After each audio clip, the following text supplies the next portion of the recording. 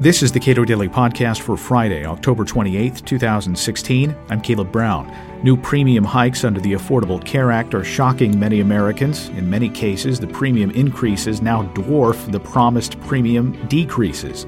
Michael Cannon, Director of Health Policy Studies at the Cato Institute, says that's not even the worst part.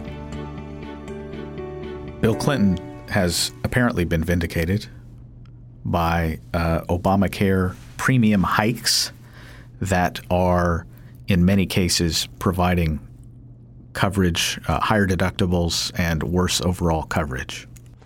And it's not just that the premium hikes are validating what Bill Clinton said when he said that people are seeing their premiums double and their coverage cut in half. Yes, premiums are spiking, rising by 22-25% nationwide, which is something like 6 times the rate of wage growth. You have states with average premiums, statewide averages of as high as 76% in Oklahoma. And lots of people are seeing increases of 100% or more. The president promised back in 2010 that he would reduce family premiums by $2,500. Yet in just 1 year, we're seeing premium increases that double or triple those proposed savings. So premiums are spiking. There are premium subsidies available. They're available to fewer than half of the people who are in this market. And that's not even the worst part. The worst part is the other half of what Bill Clinton said. He said that people are seeing their coverage cut in half. The health plans that are available through Obamacare's exchanges are provide increasingly lousy coverage to sick people. And the reason for that is because Obamacare didn't end discrimination against people with pre-existing conditions. It practically mandates discrimination against people with pre-existing conditions in the following way. Suppose that healthy enrollees cost $4,000 to insure and enrollees with cystic fibrosis cost $400,000 to insure. Obamacare says we're eliminating discrimination on the basis of pre-existing conditions because we're telling insurance companies that they have to charge those two groups the same premium. But that's a price ceiling on the insurance on the insurance premiums for cystic fibrosis patients. But that price ceiling doesn't repeal the laws of economics. All that Obamacare has done, if that weighted average premium is $10,000, all Obamacare has done is created a $390,000 incentive for insurance companies to offer the worst cystic fibrosis coverage. Because any insurance company that's caught offering the best coverage for CF patients is going to attract all of those patients, and they're going to buckle under the weight of those $390,000 liabilities. And meanwhile, an insurance company that provides lousy coverage for cystic fibrosis patients is going to repel all of those patients and be able to lower their premiums. So they'll attract all of the healthy folks on whom they'll make about $6,000 each. And insurance companies are getting the message. The ones that are succeeding in Obamacare's exchanges are the ones that offer the thinnest coverage that's unattractive, that's most unattractive to sick patients. The ones that are being driven out of the market are the ones that offer coverage that sick patients actually like.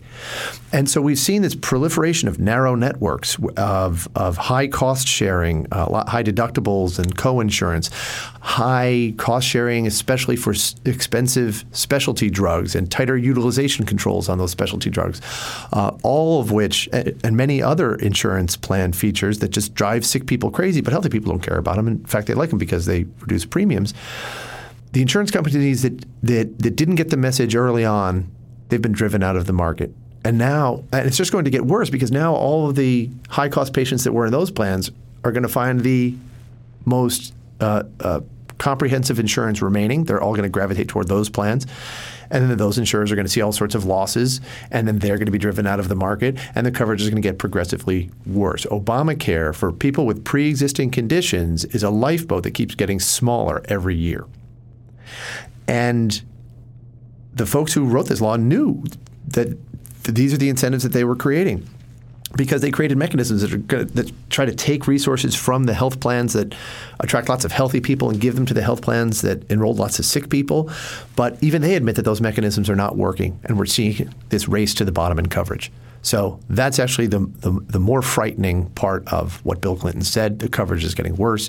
It's going to keep getting worse until Congress repeals Obamacare. So if you're let's say a family of three that has seen their premiums go way up, what recourse do you have? Right now, almost none. I mean, they can you can shop around for a lower cost plan on the exchanges. They'll find that the reason those plans are lower cost is because the deductibles are so high. And I'm not opposed to high deductibles, but a lot of people are and are being overcharged for very thin coverage, for very high deductible coverage. I know some people who are deciding not to purchase insurance at all, and I'm not advocating that approach, but I will say that Obamacare has made that safer than ever, because Obamacare, at the same time it jacks up premiums for healthy people, it tells them, you know what, if you wait until you're sick, the insurance company can't turn you down or charge you more than anyone else.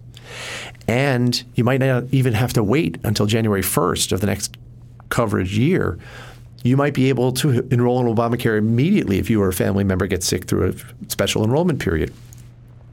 And so it is now safer for some people, for a lot of people, to make that decision. The problem, again, is that the coverage is going to be much thinner than they could have gotten in the market before Obamacare.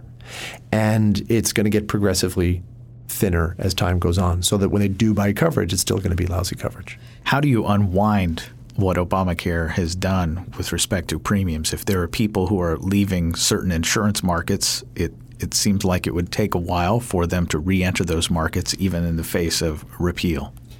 It really won't, because if you repeal Obamacare, what happens is the vast majority of people in the exchanges and outside the exchanges, and the people who are just not purchasing insurance because they find it too expensive, premiums for those people, the vast majority of those people are going to fall, because they're not going to have to pay the hidden taxes implicit in this price control scheme we call community rating. They're not going to have to buy all the essential health benefits that the Affordable Care Act requires them to buy.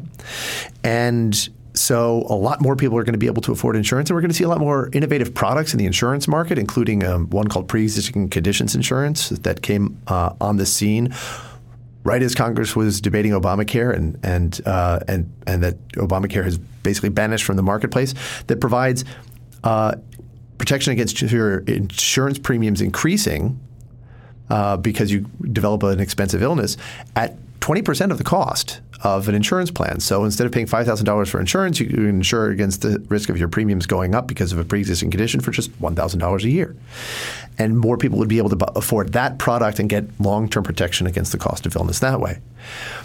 There will be, in the transition, a lot of people who have expensive pre-existing conditions and won't be able to afford coverage in a liberalized marketplace where the insurance companies can charge you higher premiums because you're higher risk. For those people, if only as a political matter, there's going to have to be some sort of a safety net, maybe state by state high risk pools, and critics do have criticisms of high risk pools, but they are going to be much smaller and more affordable than Obamacare is for taxpayers, and therefore they're going to be more economically and politically sustainable than Obamacare is.